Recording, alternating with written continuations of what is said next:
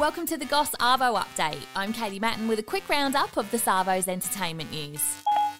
It's Thursday, the 9th of September, 2021. The Goss. The Goss. The Goss. The Goss. The Goss. The Goss. Leonardo DiCaprio's salary has been revealed for his new Netflix movie, Don't Look Up, with him earning $40 million. And I'm so thankful for that. The dark comedy film also stars Jennifer Lawrence, who earned $34 million, as well as Meryl Streep, Cate Blanchett and Ariana Grande. I kind of felt like I'd already died and gone to heaven. The movie is about a global catastrophe. It'll be out on Christmas Eve, and the trailer was released today. I just want to see more films like this out there as a fan of movies.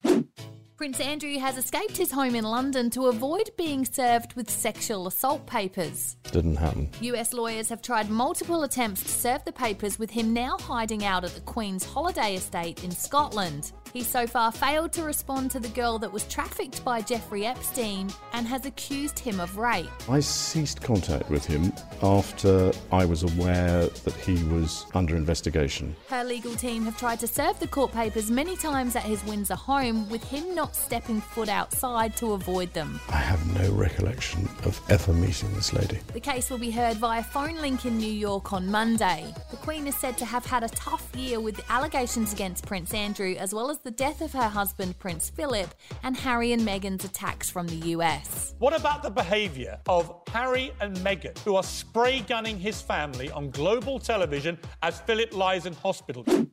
And Nicole Scherzinger has spoken out about the lawsuit against her, saying she won't perform with the Pussycat Dolls as agreed under the current circumstances. I do miss touring. It was revealed this week that the Pussycat Dolls agreed on a reunion tour in early 2020, with Nicole negotiating a 49% cut.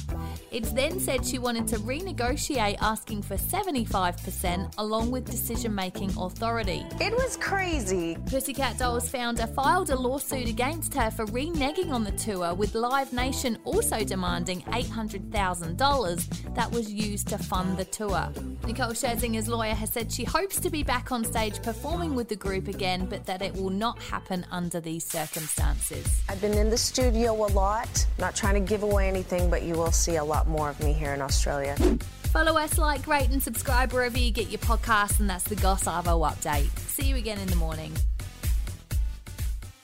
A Podshape production.